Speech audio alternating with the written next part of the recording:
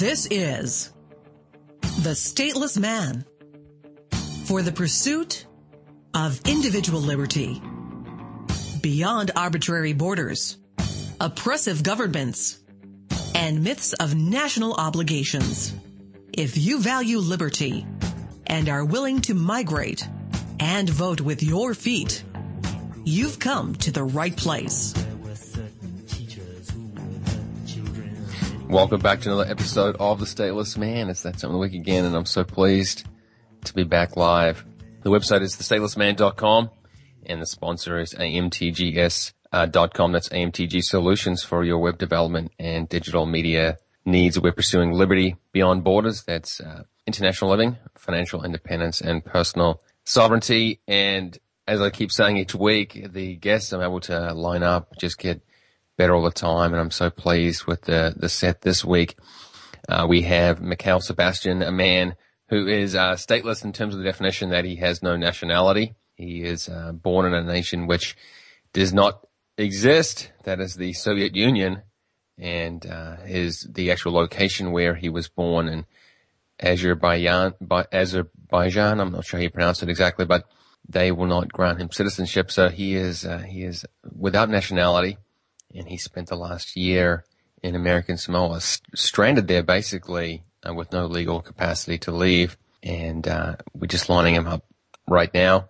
But after that, we're going to be exploring in detail the results of a new Mercatus Center ranking of freedom across the states within the United States. And this is just loaded with detail. I'll say, too, as just someone who looks at different places to go to within the United States, I just look right at these rankings and see what is the tax burden, how does this one rank? Because the disparity across different jurisdictions is still great enough that it really makes a difference. And so, yeah, this is a very sophisticated ranking from the Mercatus Center, and you can see that posted on the Stateless Man page. If you just scroll down a little bit, and I'm going to post another direct link below the show link, which is up right now. Additionally, North Dakota came out number one, knocking New Hampshire off the top. And I'm going to have my favorite legislator or ex-legislator from North Dakota. We got to know each other by my work as a reporter covering the National Debt Relief Amendment and restoringfreedom.org. And yeah, his name is Curtis Olafson, and he will be on later on in the show. And finally, this is really, I guess, another initiative that is really unraveling, you could say, the frontiers of freedom, or the paradigm that we live in, these paradigms of jurisdiction, of allegiance, of nationality.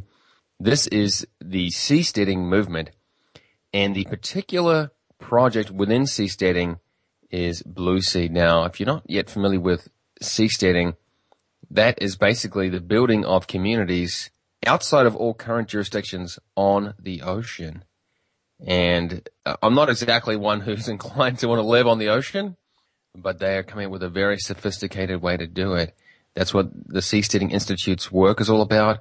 And Blueseed, I've just posted a note. They have put out their first test ship today. You can see that on the Stateless Man Facebook page.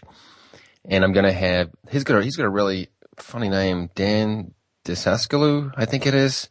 The chief information officer from Blueseed will be on to discuss this one further. Now, we have got Mikhail on, so I'm really pleased to see that. I know he had to take time off work to come and speak with us, and I was trying to speak with him all last year for many months. We kind of went back and forth through email, and he shared lots of information about his story. And I've actually submitted an article which references him to the Future of Freedom Foundation, which is still in editing, but I hope it will be out in the next day or two. Mikhail, you know, it has been a long time, and I'm really pleased you managed to get back to the United States after all this time. Thanks for coming on the Stateless Man. I guess we've not been able to get him. I need to confirm this, but we will keep trying. So I'll just give people a little bit of an explanation of Mikhail's story and why it's so important. Mikhail, like I said, he was born in a former Soviet state which fell with the end of the Soviet Union, and he was also, at that time, he was obviously very young, caught up in civil war in that region, and his family fled as refugees, I think to Turkey, or Armenia. Regardless, he found himself without a nationality or passport. And when you get into that situation, there are non-profits or independent agencies that will give what they call world passports, or passports for people who are without nationality. But they have such extremely limited travel freedoms that they're better than nothing, but not a lot better than nothing. And so he had managed to get into the U.S., I think it's on refugee status, but they had actually rejected him, but didn't know where to send him back to. And so if you don't have a nation, where are they gonna deport you to? Which is all obviously a waste of time. Just let him get on with his life. And so he was living in the United States, and because of such limited travel freedom, he'd just gone to enjoyed his holidays throughout the United States jurisdiction. So he'd been to Puerto Rico, to Guam, all around the States, and he went to American Samoa, another territory within the United States. Now, there's a little bit of a maybe dispute or contention that between American Samoa and just Samoa or Western Samoa, you can just get a fare, and I don't think they require any passport. It's one of the open border parts of the United States. Now, somehow I think someone in U.S. Customs and Border Protection got wind of this, that Mikhail had been to Western Samoa, and they did not allow him back on the plane to get to the United States, that he had, quote, self-deported, and that started this saga of more than a full year down in American Samoa. He went for a planned, I think, 3-day vacation, just a long weekend, and he just had a few changes of clothes and his computer, just his backpack basically, and yet he had to live with no legal standing at all for a full year, more than a year. And that's when he was emailing me. I saw an article posted by him, and me running the Stateless Man show and coming into contact with him has opened up a new world to me, or a new what exists that I was just unaware of. And these people who have no nationality, it just shows you the brunt or the destructiveness of discriminatory treatment to people based upon whether they're part of some sort of government union known as citizenship. And people who, through no fault of their own, do not have that, they struggle. Now, we're going to work through the break to get Mikhail on, but I'll expand upon this story because it is so important. And I'm working on an article. I've submitted an article on this matter, which I can explain as well. But if you want to call in to discuss this idea of statelessness or living without a nationality, you can do it 1-888-741-7472. Otherwise, stay with the Stateless Man on the Overseas Radio Network.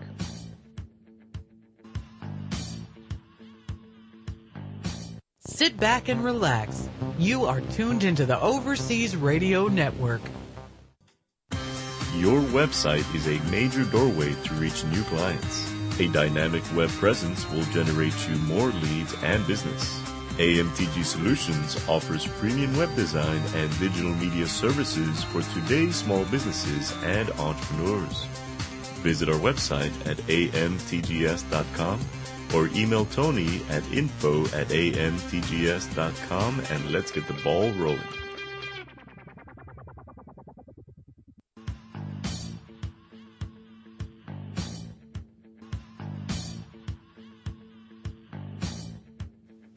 Welcome back to the Stateless Man, pursuing liberty beyond borders, and we've still not been able to get hold of Mikhail. So I'm just going to finish up the story and then explain the new rankings, which have got a ton of material to elaborate on. So that's great. I mean, I just really like the work of the Mercatus Center, so I'm glad to expand upon that. Now, with Mikhail, the point that his existence or presence is that he's the example to people who want to impose discriminatory treatment against non-citizens. What about people who don't even have a citizenship? How does that make that person less important or valuable? And I think his presence, along with about 12 million other people on the planet who are stuck in this scenario, commands us to think beyond citizenship or where someone happened to be when his mother gave birth. So, I am going to be posting an article with the Future of Freedom Foundation on that topic, and the title is, at least the one that I've submitted, is The End of the Road for Nativism. Because he is the end of the road. If you believe in this philosophy of nativism, you are supporting the kind of treatment that Mikhail has received. And actually it gets much worse than Mikhail, as I note in the article. People who are trying to cross borders just to get to a freer life are dying in droves because they have to go to more isolated regions and take more dangerous routes because of the impediments that people place in front of them. But I would like to get to this report though. So I've written about this one over the years in my reporting capacity, and I wrote an article about it for the Future of Freedom Foundation.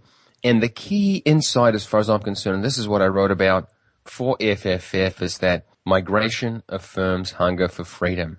Now, how does a ranking of the states within the United States make that claim that migration affirms hunger for freedom? It does so because the authors of this report have analyzed the correlation between economic freedom, or the comprehensive freedom, as in their report, and migration flows.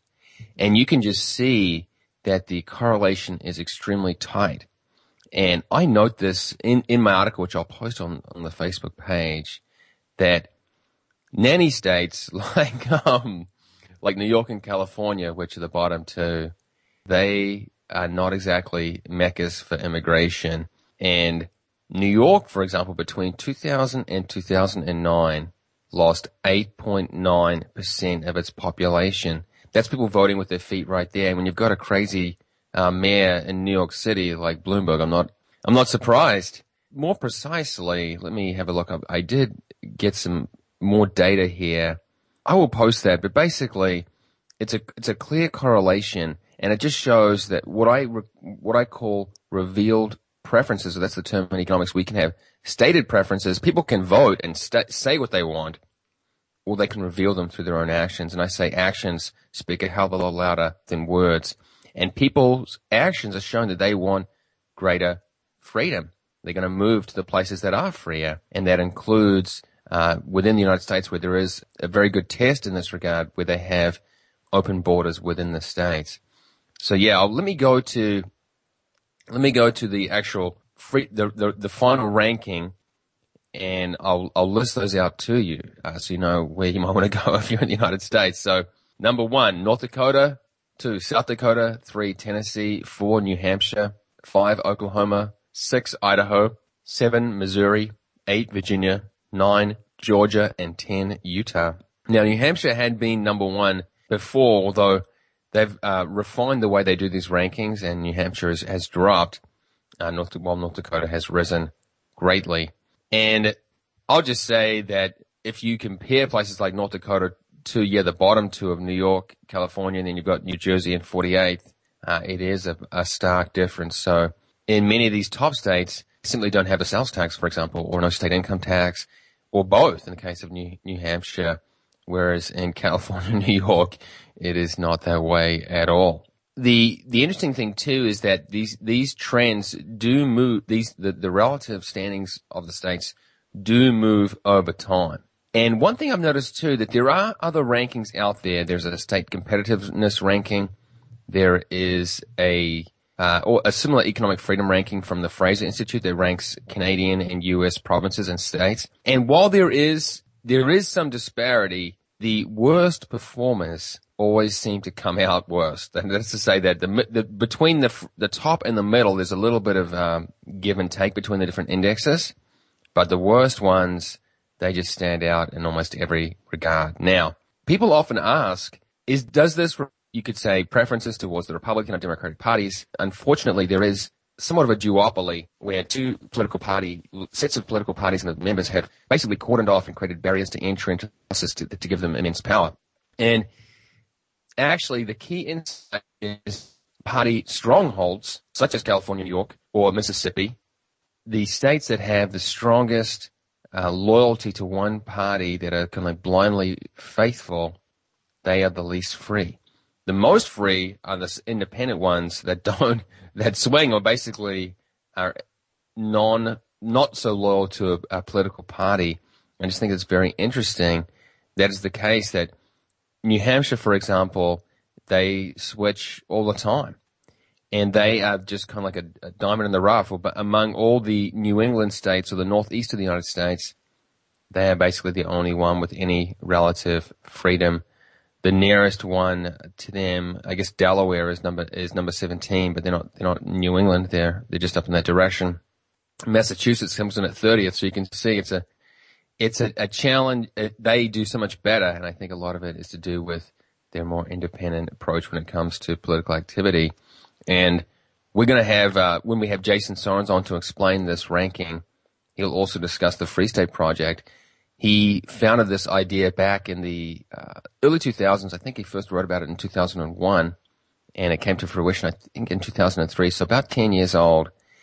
And they chose New Hampshire for that reason, for the fact that it was a small state that already had a respect for freedom, so people could cluster there and protect or expand freedom there. And not only that, I mean, New Hampshire has the state saying, I'm not sure whether or state motto, if you drive in, you see on the signs, live free or die. And I just appreciate that sentiment. People, I know up in Massachusetts, want to look down upon New Hampshire as less refined, perhaps as them, but I'll say you can have your supposed refinement. I'll take the no sales tax and no income tax any day, and you can keep yours on the other side and remain Taxachusetts as people know it in that realm of the world. I will also note that in my own travels, I have lived in Massachusetts, and then Louisiana, and then North Carolina, where I'm broadcasting from right now. And the rankings have switched around a little bit, but basically, at least in past rankings, I was going from one state, from a freer state, from a less free to more free state all the way. So I was matching the correlation that I referred to, and that has been identified in this list. Now, if you want to examine what exactly this means in terms, what exactly is economic freedom or freedom as defined by the Mercatus Center, because people have criticized it, you can call in 1-888-741-7472, and we'll explore this more. I'm really pleased to be having Jason Sorens up next. Like I said, he is a great role model in the liberty movement and a revolutionary thinker too, because the founder of the Free State Project, which has become a great success. So stay with us. This is The Stateless Man on the Overseas Radio Network.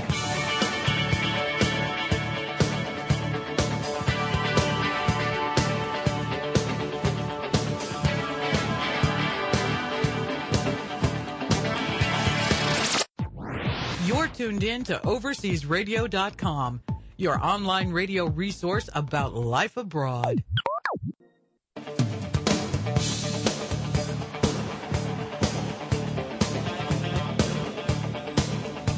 Welcome back to The Stateless Man, pursuing liberty beyond borders, and I have the pleasure of having as a guest Jason Sorens, the co-author of the report which I've just been explaining, and he is also the co-founder or intellectual founder of the Free State Project.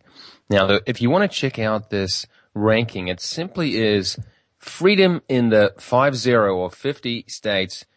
.org, and I'm posting it on the Stateless Man page right now, and that has just a huge amount of analysis that goes into it. And I know that the authors at the Mercatus Center have been refining that index to make it, you could say, better reflect a weighting which people will relate to or value and can appreciate. So, Jason, welcome to the Stateless Man. Well, thanks for having me on.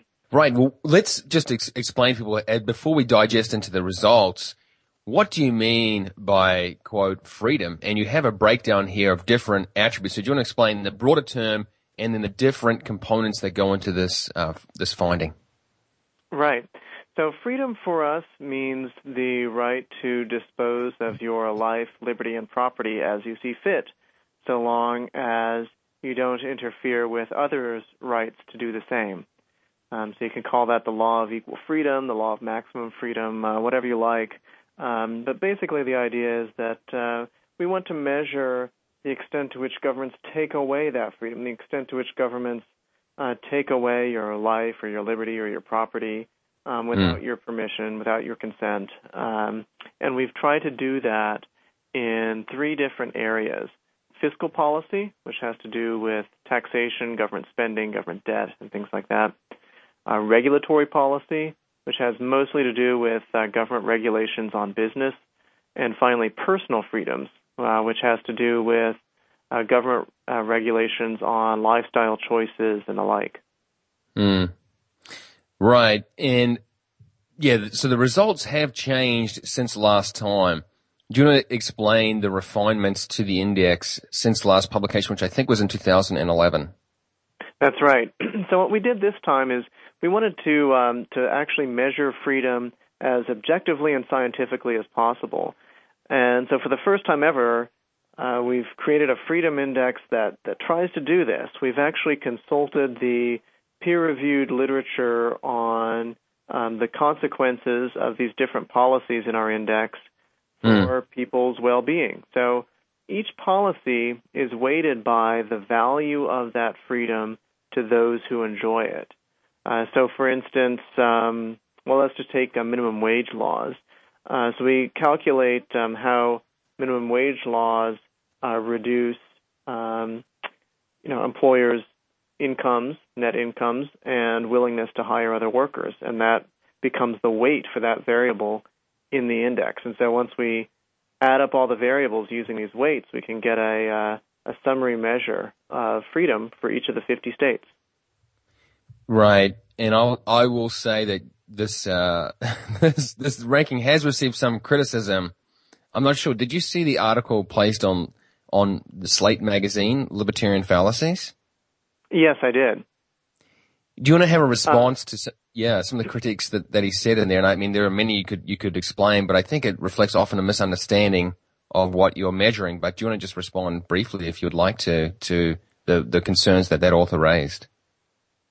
Sure, and we tend to get criticisms often from more from the left, I would say, especially because the states that tend to do well on our index are often more conservative, not always, but they're often fairly conservative states. And the reason for that, by the way, is that conservative states tend to do much better than liberal states on economic policy. They tend to have lower taxes, lower regulations on business. Again, not always true, but as a generalization, that tends to be true. And then on personal freedoms, basically it cancels out. Conservative it's kind of states, a wash on that one? Yeah, it's kind of a wash, basically. Conservative states are better on things like guns and homeschooling and tobacco. And liberal states are often better on drugs and same-sex partnerships. But it ends up being kind of a wash. There are a few states that do well on personal freedom because they have both the conservative and the liberal sides of personal freedom. As it happens, New Hampshire really sticks out there as a state that does well on both economic and personal freedom, even though they don't end up number one on overall freedom. Right. So we get those responses from the left, and I would just say that for the most part, I think they're confusing freedom for something like quality of life. And sure, maybe you don't want to live in North Dakota, which ends up our number one state.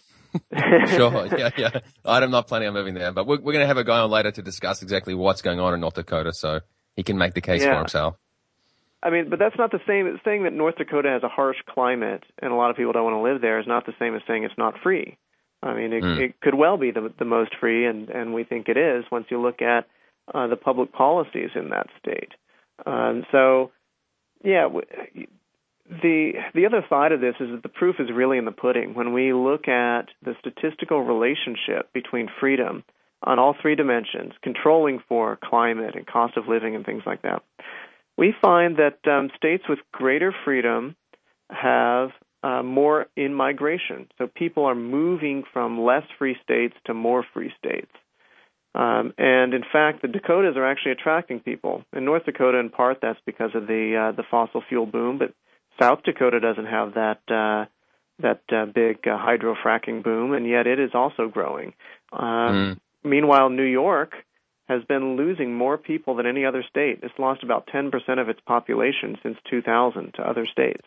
That's just such an enormous number of people. Yeah, and I'll just say, I was mentioning before the break that the fact is, as far as I'm concerned, these basically demonstrated preferences or revealed preferences through migration, they actually carry such weight because people, if you're willing to up and move, you really care about it. voting, you can just, it's relatively convenient.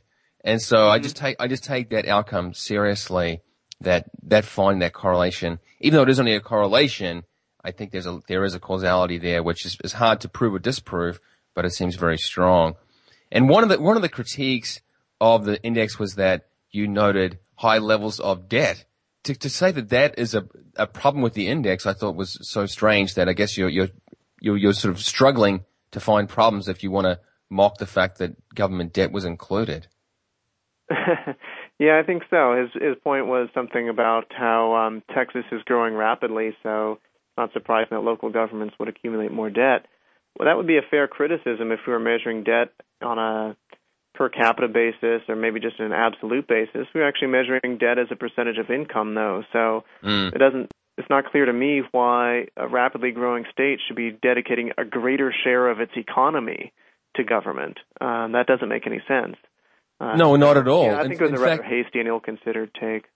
Yeah, and in fact, I will just say that as a population grows, there's a certain amount of economies of scale, and it should be the exact opposite. That infrastructure can be spread over more people, so it should not be the case that a high population leads to a greater percentage of your state in terms of indebtedness, and that indebtedness tells people that in the future this is going to come back to you in the form of taxes. So get ready. Mm-hmm. So no wonder people might want to leave.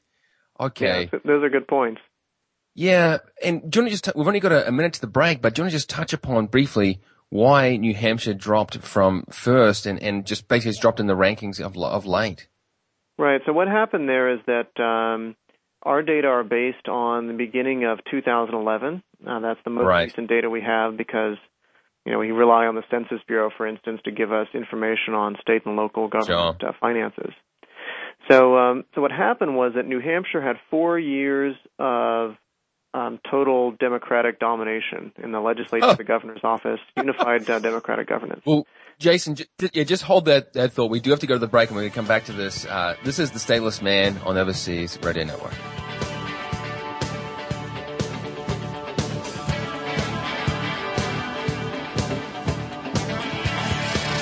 Sit back and relax. You are tuned into the Overseas Radio Network.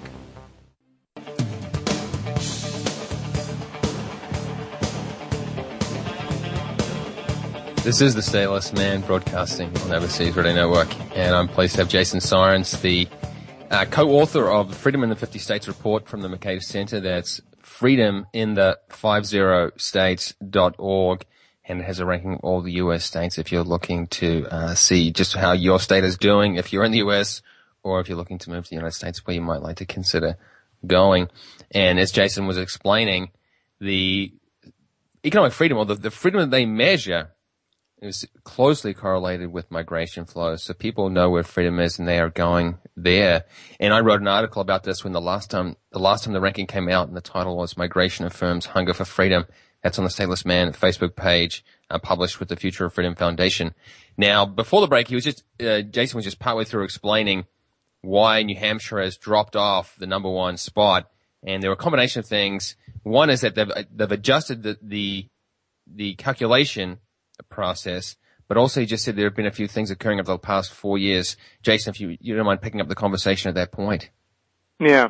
So even with the new methodology, New Hampshire would have been number one in 2007. But really? The legislature that was in power from 2007 to 2011 did some good things. They legalized same-sex civil unions and later marriage.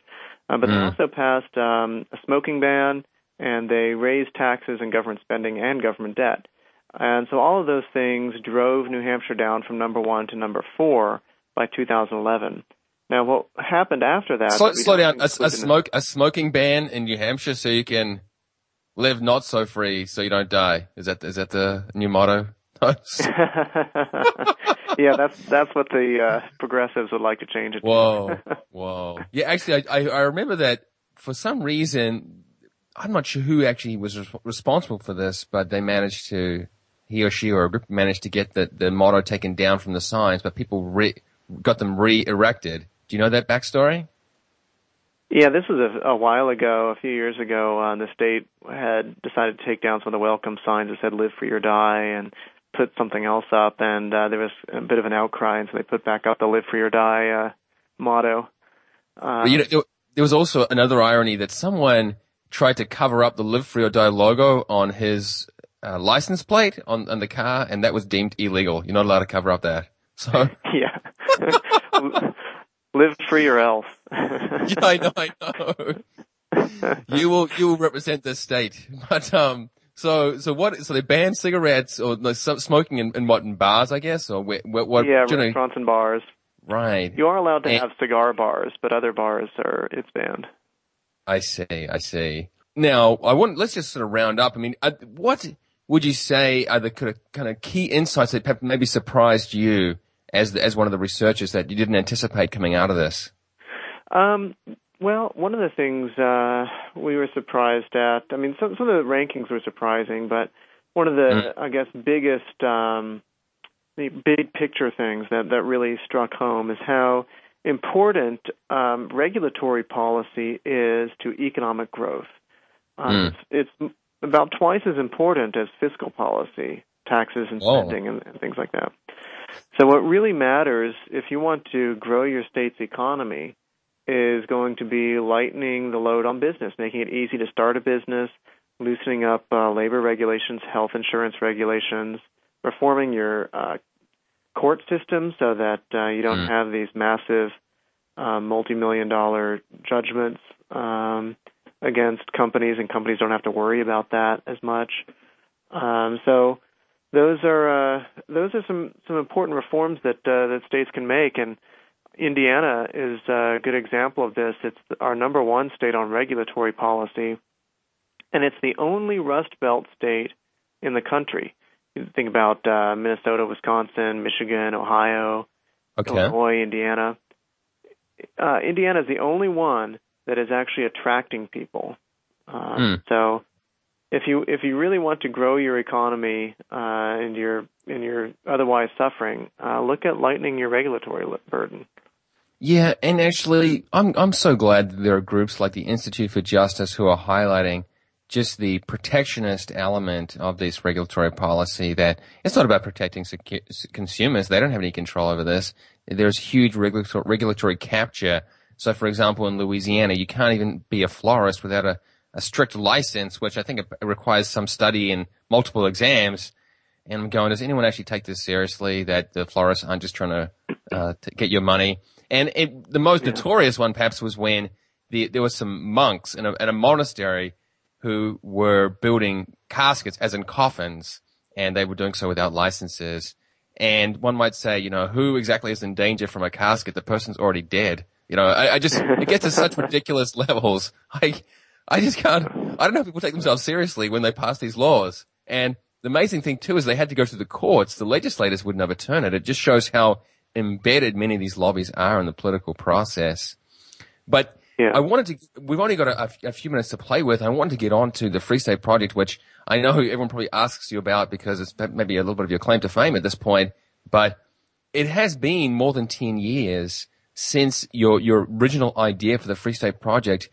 And even I think critics, I read an article on Mother Jones saying that it's been a, quote, partial success. And so even the critics are sort of complimenting you on this. Oh, yeah. And, what happened after the period that the Freedom in the 50 States study closed is that the 2011-2012 legislature may have been the most libertarian state legislature in the nation in 100 years. I mean, they cut the budget by 18%. They cut the university system's budget by 48%. Tried to decriminalize medical marijuana and legalize medical marijuana. The Democratic governor vetoed it, and they weren't able to override the veto. But they did a lot to improve the state's score, to improve the environment for freedom in the state. And a lot of free staters have gotten into the legislature. They've written laws, have gotten those laws enacted. We are starting to see the real fruits of this effort. And our events have just gotten bigger. They're expecting about 1,500 people to show up to the Porcupine Freedom Festival in June. So it's exciting. It's exciting to see the Free State idea come to fruition. It really is, and it's kind of come to a point of maturity now, where as you know, the 2 yearly events, the Liberty Forum, which I think is in March or February, and then the summer event, the Porcupine Freedom Festival or Pork Fest, they've just grown and they've become kind of like a staple to many people in that part of the world. And I've only been to the Liberty Forum, but I'll just say, if you can get to one of these events, really do it, because it's just a different demographic of people who are really, you could say, independent thinkers. And the one thing that comes out of it too is the optimism that people are really making change happen. They're not waiting around. They're starting their own homeschooling networks or their own local agricultural production networks, whatever it may be, to basically become self-sufficient. They're not going to wait around. And at the same time, like you say, they are having political success too. There are also media outlets in New Hampshire that have started since the Free State Project. So just a lot of good is coming from that. And people can check it out. It's freestateproject.org. I'm a big fan of it. And I will admit, I'll put it on the air, that I did sign up, that if there were 20,000 people, I would go. That was about 8 years ago. And we've got to about, I think, 11,000 now. But I'll just say that I think it's a wonderful idea, and that it is starting to come to fruition. What is the sort of the next frontier? Do you have any more ideas that you've been writing on that you think, what do you say to people who are looking to expatriate perhaps or move to somewhere else? Have you been looking into actually people leaving the United States altogether? I haven't looked at that very much myself. One other area of research that I have, though, is secession, people trying to withdraw from their country without leaving home. And we've certainly seen a lot of that internationally. We've seen efforts to hold referendums on independence in Catalonia and Scotland, and not in every case is secession being motivated by concerns that we would recognize as pro-liberty concerns. But I think there is a movement around the world to bring government closer to home, to make it more responsive to the average person. And we could certainly use a little of that in this country, in the United States. I'm not coming out here and saying, I want to break up the United States. I'm just saying that this idea of decentralization, of getting power local, is very important. Don't hold back with us, Jason. We're comfortable with you saying that on the station. But I will say that when I was living in Ecuador, I met a guy there from Los Angeles, and he was saying that I think the cost of opening up a bar back home for him was something like $100,000 in terms of the licensing. But where he was in Quito, I don't know whether this was downtown. I can't remember the part, but basically they didn't need any license. They could serve liquor with no barrier to entry, just like a normal restaurant. And he just basically, even though he preferred to live back in the U.S., he just couldn't foresee how he could start his own business back there. So again, that is the regulatory burden coming to the fore. Now, what about, so are you confident then that the Free State, New Hampshire, will make another challenge for number one next time? I think so. It's a very good chance they could take back number one. Right. And well, I'll say, Jason, it is a pleasure to have you on. You have been, I think, a leading role model and thinker. And I really appreciate the work with the Mercatus Center. So best of luck with that work, and I'll follow the next time it comes out. All right. Thanks very much, Fergus. Right on. So, folks, we're going to have, next up is Curtis Olafson. He's from North Dakota, the state that came out number one. And he is a friend of mine, and we came into contact through me writing about the proposed amendments convention and a process for amending the federal government's constitution in the United States. Now, I don't usually sort of spend a lot of time on this. Mainly, I'm interested in basically what is going on in North Dakota and why it's of interest. But I will say that one of the reasons why I'm interested in the debt relief amendment, which he promotes, is that it basically changes the paradigm of thinking when it comes to government. That they're saying that we want to basically amend this constitution directly rather than wait around for the federal government to do it themselves. So we'll examine that more. From China's Great Wall to the Leaning Tower of Pisa, this is the Overseas Radio Network. This is The Stateless Man, sponsored by AMTG Solutions. It's amtgs.com, and we're pursuing liberty beyond borders, international living, financial independence, and personal sovereignty. And in the previous segment, I had on one of my, just a person that I look up to actually as a thinker who actually has both a backbone and brings about revolutionary ideas. And the idea that he proposed was the Free State Project, which is now more than 10 years old and has been a great success. Jason Sorens is also the co-author of the Freedom in the 50 States Index or ranking, and you can see that at freedominthe50states.org. And this year's results saw a boost for North Dakota from, I think, what was it, number 4 last time? 5th last time. And now it is number 1 overall. I've never been to North Dakota. It's one of those states, the few that I've not yet got to. And it's a little bit isolated, I guess, a smaller population, so you don't get to very often, just in sort of randomly kind of purposely go there. But I also have a good friend from North Dakota whom I came to know through the National Debt Relief Amendment and the push for, within the United States, an Article 5 Amendments Convention, which, if you're not familiar with it, it just means that right now the U.S. has a constitution, but as many people know, the people in the federal government don't really obey it. And even if they did obey it, that wouldn't stop them from expanding their indebtedness to just astronomical levels. The level of debt in the United States is just completely out of control, and including unfunded liabilities. A lot of this debt is hidden due to trick accounting or misleading accounting. It is beyond $200 trillion, including unfunded liabilities such as Medicare, and Social Security payments. Now, when I was working as a reporter, I got to know Curtis Olafson, and he is from North Dakota, a former state legislator there, and his wife is Icelandic, and I'm not sure, I think he is of Icelandic descent as well, but he is my go-to man when it comes to this state, and I wanted to have him on to explain what has brought about, you could say, the rise of freedom in his home. So, Curtis, former state senator, welcome to the Stateless Man. Hey, it's good to be with you, my friend Fergus. How are you? I'm doing great, and it brings back memories, actually. Just some bizarre times back in Louisiana, covering the legislature as a reporter.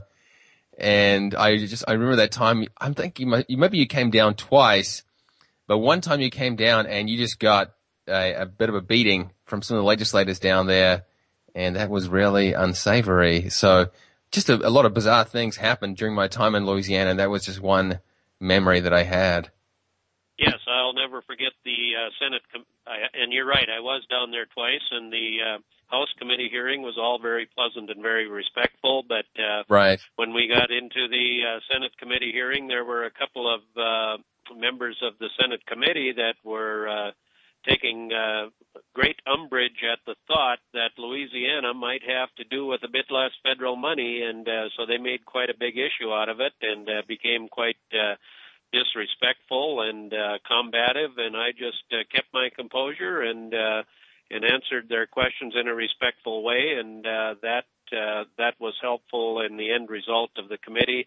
At first, they defeated the National Debt Relief Amendment resolution in the committee, but the committee later reconsidered their actions, and I think a lot of legislators were disappointed and disgusted by the behavior of a couple of those committee members, so they later approved the resolution and sent it to the floor, where it passed by a wide margin with bipartisan support.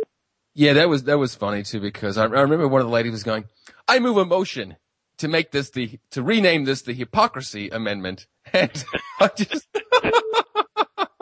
right. I thought that was funny, and if people don't know the reason why this, well, I mean, we're going to we'll back up and explain what we're talking about a little bit, but in the United States, it's a federal system, and that means that you have some control within the states and some of the federal government according to the written constitution.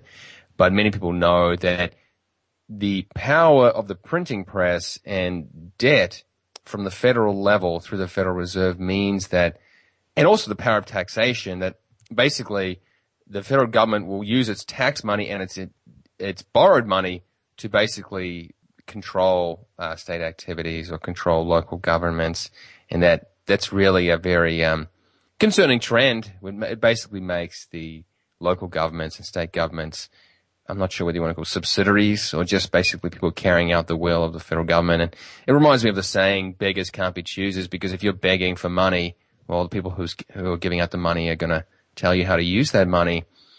And what Curtis has been promoting through the website restoringfreedom.org, which I've written about many times now, is basically stop begging to Congress, change the actual written constitution directly. And normally I don't really discuss legislative or you could say such political initiatives, but I will say that this one is close to me. And it also, I think it's important because it calls upon people to change their thinking. And the reason is that in the more than 200 years of the existence of the United States in its present form, there are two ways to amend the United States Constitution, and still people have only used one method, and that is to have all amendments go through the Congress. The other method is for the state legislatures to propose one and hold an amendments convention and do it themselves without waiting around. And it's almost like there's like a lack of confidence or belief in oneself to bring this about. Do you want to comment on that, Curtis, about why it has just not happened in more than 200 years? Yeah, well, I think it might be helpful to your listeners to give a bit more explanation about what the National Debt Relief Amendment effort is actually all about. And you're right, under Article 5 of the U.S. Constitution, there are two methods by which amendments can be proposed and ratified to the Constitution.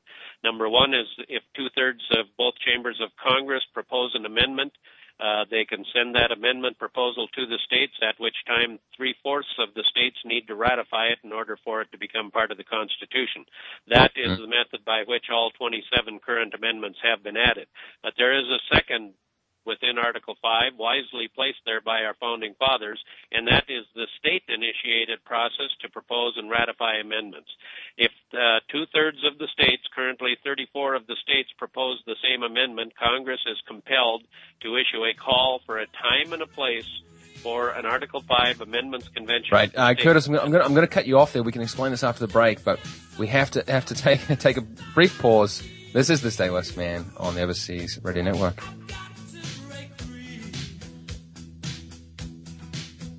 Sit back and relax. You are tuned into the Overseas Radio Network.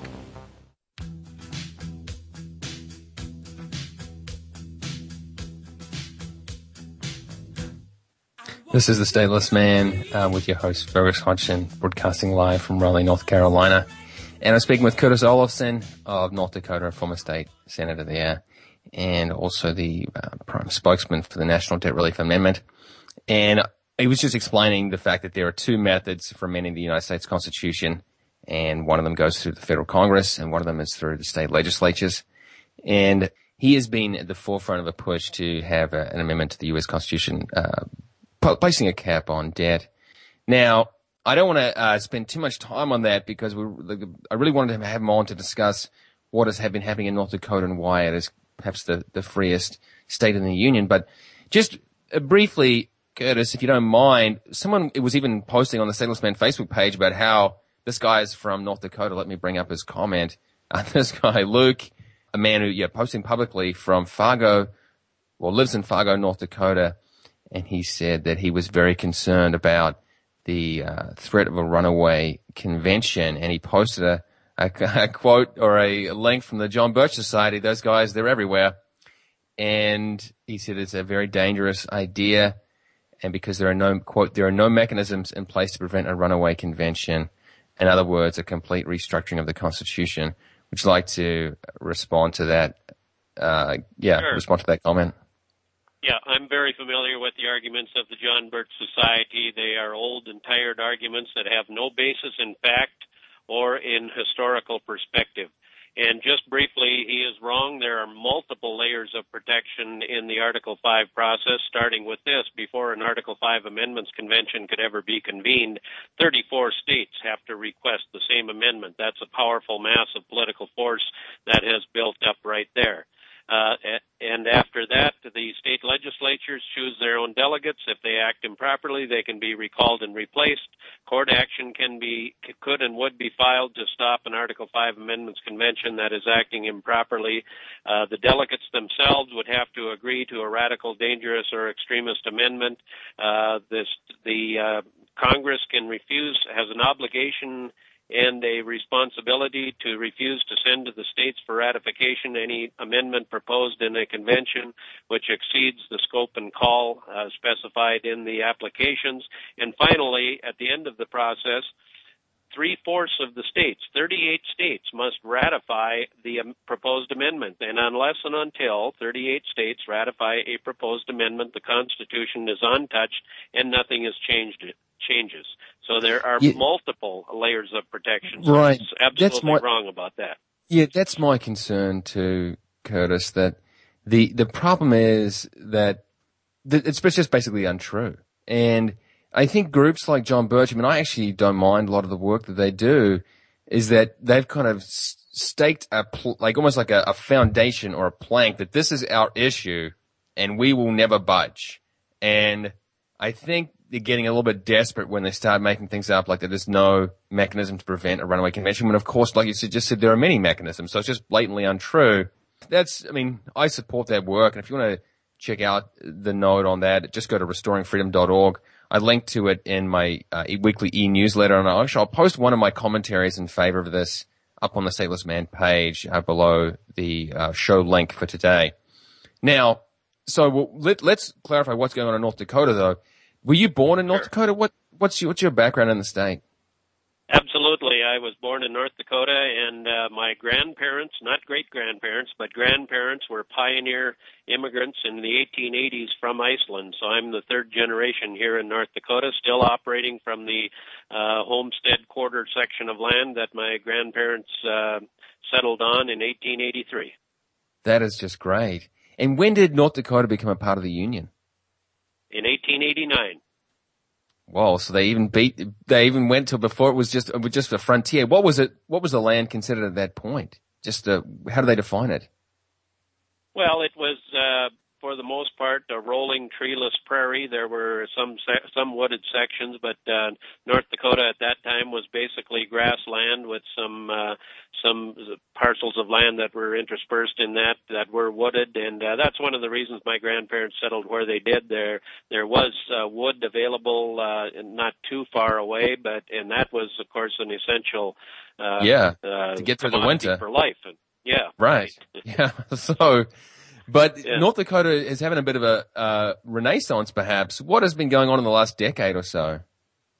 Well, North Dakota has experienced a tremendous economic boom over the last decade, and a lot of people assume that is all because of oil, but it's not. There are many different reasons why North Dakota has experienced this huge economic boom, and let me just run through some of those. Of course, there is the oil and gas industry, but we've also got a large coal industry. We've got coal-fired electrical generating plants. We have a significant hydroelectric industry. We have big wind energy industry in North Dakota. We export a lot of electricity. Now, we can argue over the merits of wind energy or not all day long, but also our ag industry is very strong. We have very high-value crops like sugar beets and potatoes, which play a significant role in our ag industry, but we also are one of the top wheat-producing states in the nation, and our livestock industry has been strong. We have a lot of biofuels that are produced in the state. But then let's move into some other areas. North Dakota has experienced a significant increase in manufacturing exports. We've increased over the last 6 or 8 years. We've increased our manufacturing exports by a factor of 3 or 4 times, and a lot of small line manufacturers are coming to North Dakota and setting up shop because they appreciate our workforce, which brings me to one of the most important factors in the success of North Dakota, which is hardly ever, if ever, mentioned in the national media, our people. We have a very industrious group of people in North Dakota. Our citizens are very hardworking. They are very honest. They show up for work. They do a day's work. and our people are a significant part of the reason for the success that we are experiencing in this state. Right. Well, one of the listeners contacted me recently. He was kind of at odds with life and looking to quit university because he thought he was wasting time. And he said, Fergus, I think I'm just going to go to North Dakota and get work there. I haven't graduated from college, but I'm sure there's laboring work available, so I can at least think a bit more about life. What would you say to someone about, in terms of just moving to North Dakota and assuming there'll be work there waiting for them? Well, if you have any skills and you want to work, certainly there's work waiting for you here. I would caution people who are interested in doing that, if you are going to set your sights on moving to the western part of North Dakota where the oil boom is ongoing, yes. Don't worry about getting a job. Worry about getting housing. Get yourself some housing lined up first, then worry about getting the job, because the job is easy to get, the housing is difficult. In the eastern part of the state, that's not near as much of a challenge.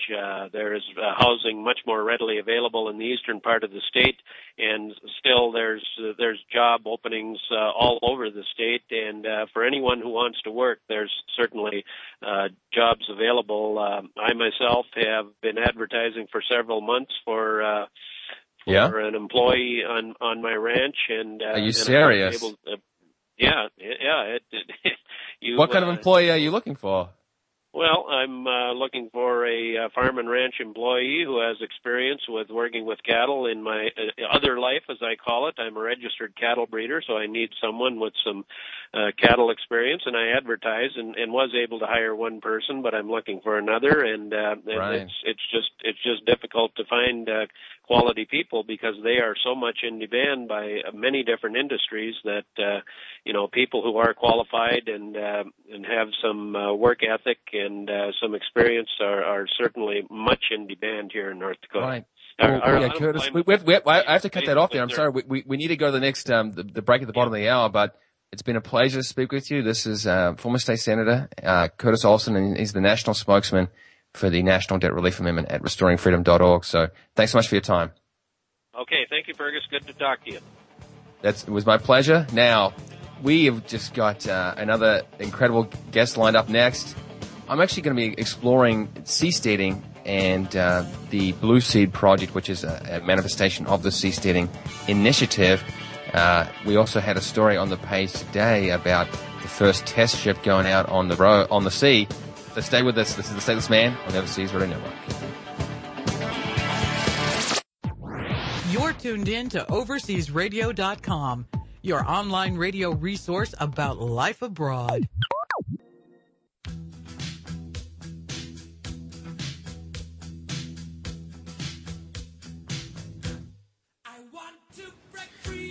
Welcome back to the Stateless Man, pursuing liberty beyond borders. And we had a great segment. It sounds like I get the sense there's plenty of action going on in North Dakota, even though you didn't necessarily think of it at first thought.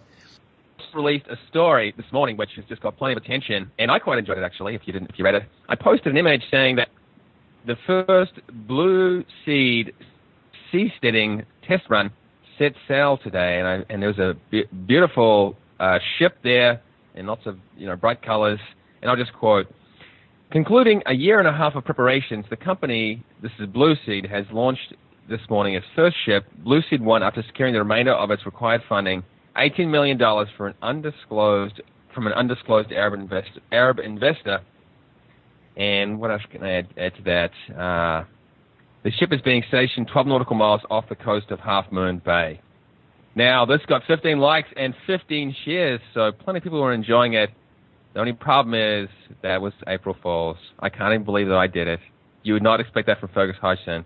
But yeah, so I can't claim credit for the creativity. The release came from the Chief Information Officer, Dan Dascalescu. I don't know much about his background. He's got an accent which suggests he's from Europe somewhere. But he posted it, and I thought it was a brilliant little April 1st prank, and people bought it hook, line, and sinker. It's been all over the place. So kudos to that. So, Dan, how does one pronounce your name, actually? And thank you for coming on the show. Hey, Ferg. Thanks for having me. My last name is pronounced Dascalescu, but I'll take any variations thereof. Dascalescu, and do you mind sharing? I mean, are you one of these people who wants to live on the ocean? Yes, I'm an ambassador for a movement called Seasteading, and April Fools aside, Seasteading is a very serious mission. Definitely. It's the only way out of the current state of lack of evolution and competition among governments. Yeah, this is so strange to me why government officials don't compete with each other. Because I see migrants as customers. You should be working to get them to come rather than trying to keep them out. You should be trying to attract them. And Blueseed is saying, well, look, we'll do it and we'll build it on the ocean. And people were going to, even if it's on the ocean, we can still do a better job than these government officials. And the proposal, which is it's very exciting because it's due to come to fruition in just over a year's time, in 2014. And it would be for a ship, a permanent cruise ship off the coast of California, about half an hour away from the coastline. Now, do you want to just expand upon what this idea is, and then I can start sort of tightening up on the details. Do you want to expand upon what I just shared there? Sure. We all agree that governments should compete for citizens. The problem is they don't, because the barrier of entry in the government market space is very, very high. You have to win a revolution or win an election or overthrow the government or something of that nature. And very few entities can do that. On the other hand, the barrier of entry in, say, the mobile app market is very low, and there is plenty of competition there. What Seasteading wants to do is to lower the barrier of entry in the government marketplace radically, allowing much smaller governments to compete for citizens. And the only place where this can be done is outside the jurisdiction of current governments, and that is on the ocean. Is there a plan to have seasteading in the air as well? I actually wrote an essay on the future of that, and if you look at the physics, there are some interesting ways of having very large spheres float in the air if you make the air inside them slightly hotter than the air outside. Right. But the materials for that aren't there just yet. The energy, I imagine the energy to maintain something like that would be quite difficult. That's not a problem, but No? the biggest problem is the resistance to shear forces and torsion of the materials you have to build the sphere from. Yeah, because I'm just thinking too, you'd be very vulnerable to the weather if you were hanging out in the air. But I mean, you're vulnerable everywhere to some degree. But I just think you're right. They don't, for whatever reason, I don't think people in government have really realized this so much that they really are in competition and should see constituents as like customers that they want to appeal to. Basically, by providing a lower price, a lower taxation, and better quality services, higher quality rule of law, or whatever it may be. Now, they don't do it. And one of the reasons that I believe this is the case is that people outside are simply disenfranchised, that they can't vote. They're not part of the process, and therefore, their opinion is not taken as seriously. And also there's maybe just a tribalist instinct that people are afraid of people from other parts of the world, which is really unfortunate. And one of the problems we address all the time on the show of basically letting go of that trap and embracing people who may look or sound different from you, but have got a lot to offer and who you can, enjoy life with. So with the seasteading project that is going ahead with Blueseed, and this is just blueseed.co or .co, off the coast of California, are you still on track for the 2014 opening? We are, as long as we raise the amount of funding that was mentioned in our press release. So the figure of 18 million is actually real. That's what we need to raise because we have 9 million committed from a venture debt investor. As long as we raise the remainder of 18 million, we would be scheduled to launch around the Q2 next year. With a ship that actually have a capacity of 1,000 people, and it would host an entire startup ecosystem of startup entrepreneurs, talent, service providers, and investors, attorneys, marketers, accountants, everything that a thriving community needs to succeed. Sure. In the pricing, actually, I know the most basic unit, as far as I remember, is about $1,200 per month, right? Correct. Yeah, so that's very realistic. And does that include, what will that include? That will be a shared room for probably 2 or 3 people, so it will be a price per person. Sure. That includes a co-working desk, which in San Francisco starts at $500 per person per month. So you get a shared room plus a co-working space for $1,200. It's pretty competitive with Palo Alto and San Francisco. So basically, yeah, it's like the cost of living in one of the cities, but you're not. And what about people like me who are not U.S. citizens? You'd then not be subject to any taxation as well, right? I mean, other than just paying for your rent, there would be a taxation. Blueseed itself will not charge any taxes, but everybody is required to pay the proper tax they are due to their government. If you are American, as you implied, you have to pay taxation anywhere you live.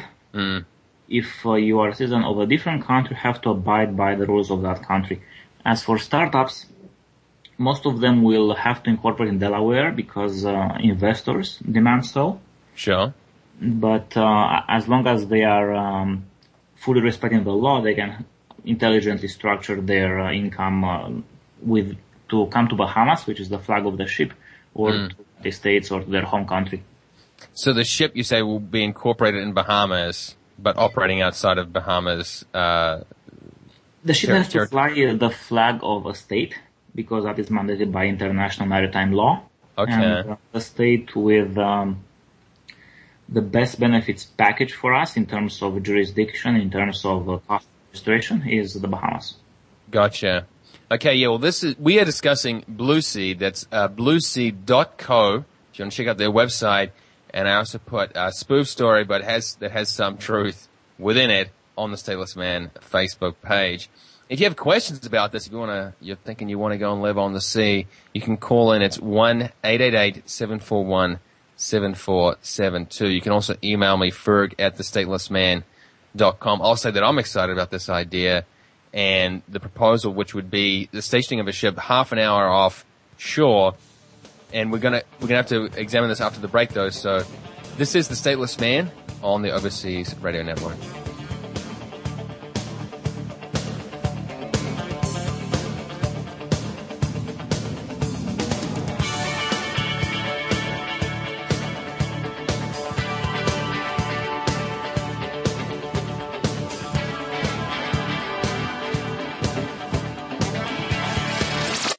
You're tuned in to OverseasRadio.com, the station to help you reach your dream destination.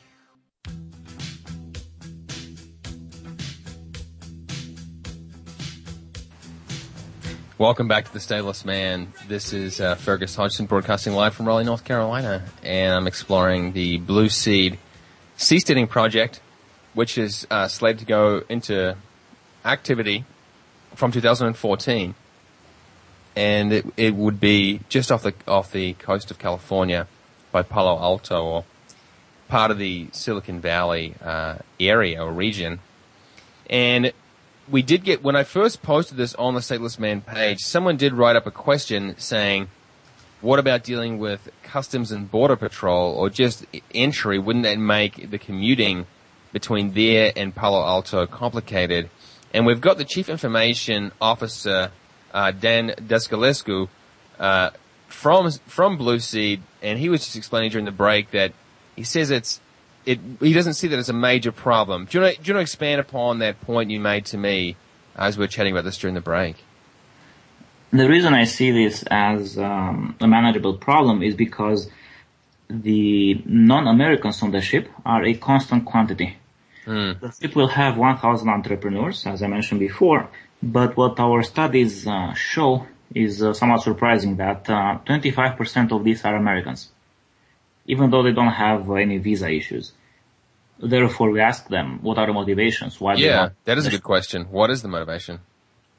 The motivation, number one, was not about visas. It was the following: to live in an awesome startup and technology-oriented space.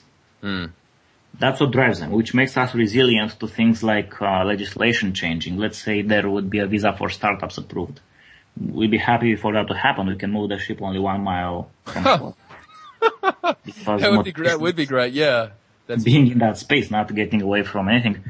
Right. And to answer your question, these 750 non-Americans would go through customs as everybody does for the first time or maybe a few times. But the officers there will quickly learn who these gentlemen are, and they are software developers or businessmen or entrepreneurs, and they are the very same people going in and out all the time. So in a short time, this commute will become a formality through the Borders Protection and Customs Office. Right. And let me just think. I was saying too, we actually examined the idea of seasteading about a year ago with Max Borders. I think he was doing research for the Seasteading Institute.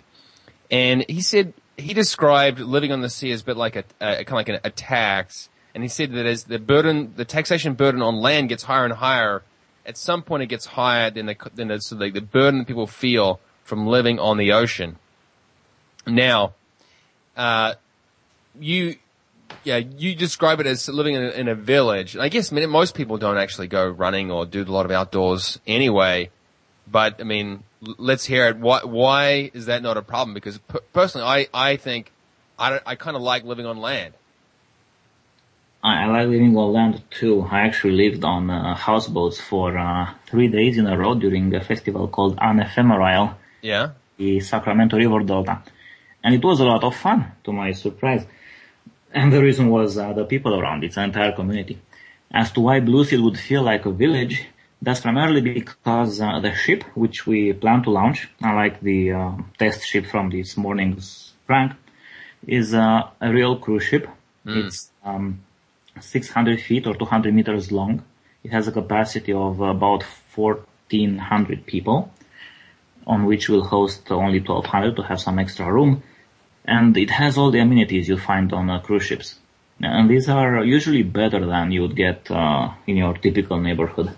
There are pools, saunas, a lot of restaurants, coffee shops, bars, and services such as... What about fresh produce? So just, you can't exactly go gardening. This is very interesting, actually. There are many projects that do gardening inside shipping containers. And we even partnered with one of them. But realistically, most of the produce will come from land because as an independent state, if you want to put it that way, we will conduct trade. And what we offer is innovation. And what we want to acquire is produce. We're not going to grow cattle on the ship for sure. I see. Well, you said you need another $18 million to bring this to fruition. I mean, what sort of strategies are you pursuing to generate investor interest? Because I'm not sure what kind of return. I guess maybe people see this as a high risk option, but presumably you're going to turn a healthy profit given the presence of about 1,000 rent paying individuals. Blueseed is undeniably high risk because it hasn't been tried yet to host 1,000 people at sea for extended period of time. Right. On the other hand, the model of startup accelerators has been tried, and some of them do produce returns on the order of 10x in 10 years. And we identified what the problems are with accelerators currently. And mainly they are the community. So it turns out that entrepreneurs need other entrepreneurs around them, preferably on a 24/7 basis, something that they can find in university dorms. And that's what Blueseed is marrying, university dorms with co-working spaces. What about, are families allowed on this place? Sure, as long as they can earn an income and pay rent. There is a problem with small children because allowing small children would entail a lot of very different security measures on the ship. We probably will recommend that children be at least, school age, probably 12. But couples are welcome for sure. Sure. Well, yeah, like I said, I'm a big fan of this idea, and I'm just waiting to see these pop up all over the place. That would be a wonderful advancement. At that point, you would know that when people are going to live on the sea, there's something wrong on the land. And I think that to me is one of the key messages coming out of this, that people are so hungry to breathe a little bit of freedom, a bit of innovation, that they're willing to go to these lengths. And I also noted too, someone posted this on Twitter a while back, that when all these successful, ambitious entrepreneurs have to go and live on the sea, you've got some problems with immigration policies, because Why would you want to be turning these people away? It just seems the most brainless idea ever to block these people from coming. But even so, as you know, regardless of the immigration procedures, just forming a community of entrepreneurs is a wonderful idea. And even people who can live in the United States are going to want to live on the sea to be alongside them. So I'll just say, thank you for coming on the show, and I look forward to following the progress of Blueseed. Thank you for having me. Right. That's great. So this is the Stateless Man, and I've got just a few minutes to play with to give you a few updates on what is going on.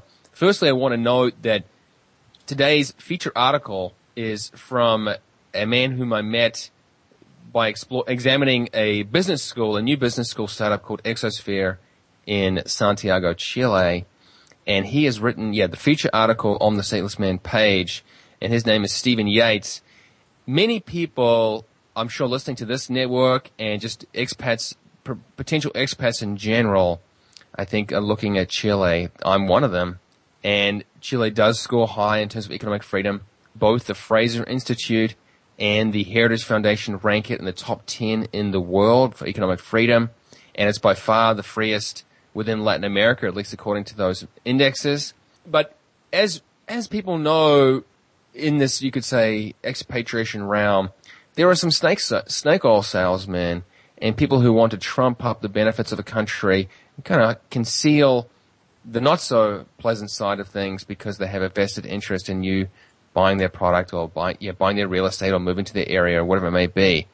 And I'm very pleased to have an independent source on this, Stephen Yates. He is a philosopher, and he was an adjunct adjunct lecturer at a college in South Carolina. And the only thing that he's got really for sale is that he's an author, and you might want to buy his books. Now, his book is, let me get this one up here, 4 Cardinal Errors, Reasons for the Decline of the American Republic. He also wrote Civil Wrongs, What Went Wrong with Affirmative Action back in 1994. So he's been around as a writer and an observer for a while now. And he has written the most in-depth article on the statelessman.com yet. It's really worth your time. So go to statelessman.com. It's up the top, just titled From Greenville to Santiago, Why I Left the United States for Chile. And this has just a lot of important content there. Firstly, he's saying, I guess let me just go through it just briefly while I've got a few minutes to do so. That he wants to know that there really are problems in the United States that many people don't want to admit. He said, while many of these supposed economic experts trump this recovery, there are still almost 50 million people dependent on food stamps to eat. And that's still at a record, and that's not going anywhere anytime soon. And he said that he foresees that, along with other, you could say, more maverick economists, which I happen to be sympathetic to, that basically the outlook for the United States is actually very bad, that the indebtedness is only going to get worse, and rather than actually cut back on spending, that it's just going to create a higher tax burden over time.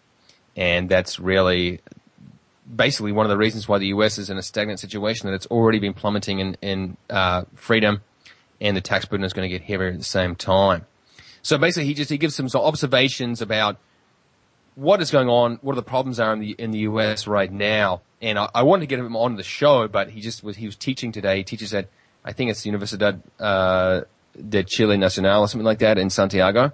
But he's teaching today. But he points out the challenges in the United States, and then how this motivated him to move on to Chile. And he's been there for almost a year, and just his reflections upon what that has led to. And his key point is that Chile is, unlike the United States and Europe, is not in decline. And construction abounds, and the cost of living is lower. There's a young population and beautiful scenery. And I did put one caveat there. I put in a photo that I'd taken when I was in Santiago in 2010, and that there was quite a bit of smog around Santiago at least. But in terms of the country as a whole, it's a very long, slim country with a lot to offer environmentally.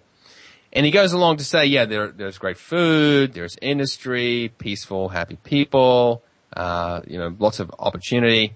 You can live without a car. But there, at the same time, there are a lot of provisos that there's bureaucracy. You really need to learn Spanish. There's a lot for you to keep in mind, and it's just not for everybody. Particularly if you don't learn Spanish, he just says that you might as well stay home. Now, there's too much for me to get to, and we're nearing the end of the hour, so I'm going to have to wrap it up. But I'll just say, yeah, this is a worthwhile article for anyone who's looking to move to Chile. Check this one out, and you can email me in for questions. I can forward them to him. So otherwise, I'll just say I'm really pleased to have done another show this week, and I thank people for their interest, particularly through the Stateless Man Facebook page. Follow that one if you want to keep in touch. Otherwise, I look forward to next week. Stay in touch with the Stateless Man, and this is on the Overseas Radio Network.